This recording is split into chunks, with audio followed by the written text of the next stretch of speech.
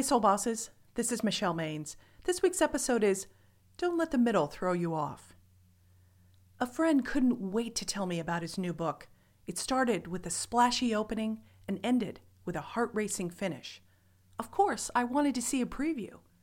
But he didn't have a draft because he couldn't figure out everything in between, which you could call the muddy middle.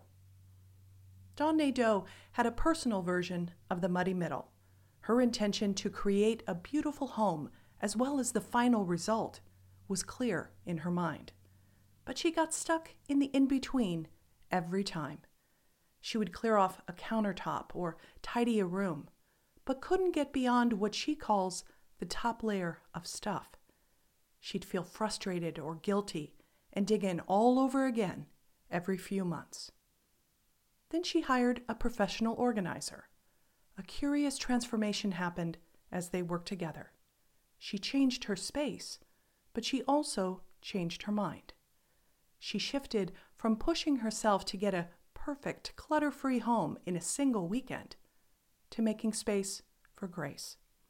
She says, I recognize bottlenecks when they start and give myself permission to change a system that isn't working.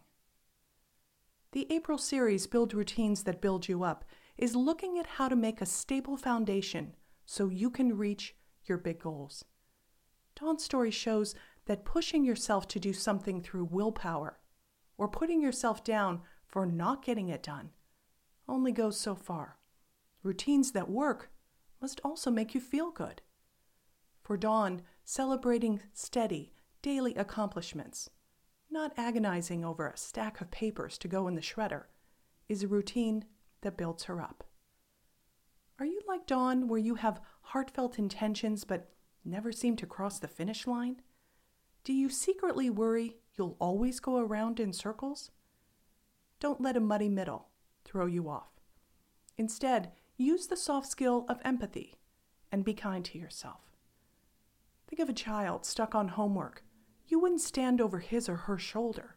You'd help them backtrack to the problem spot, break down the task into small, actionable steps, and give them a high five for their accomplishments. This week, take stock of your routine and get back in the groove with this challenge.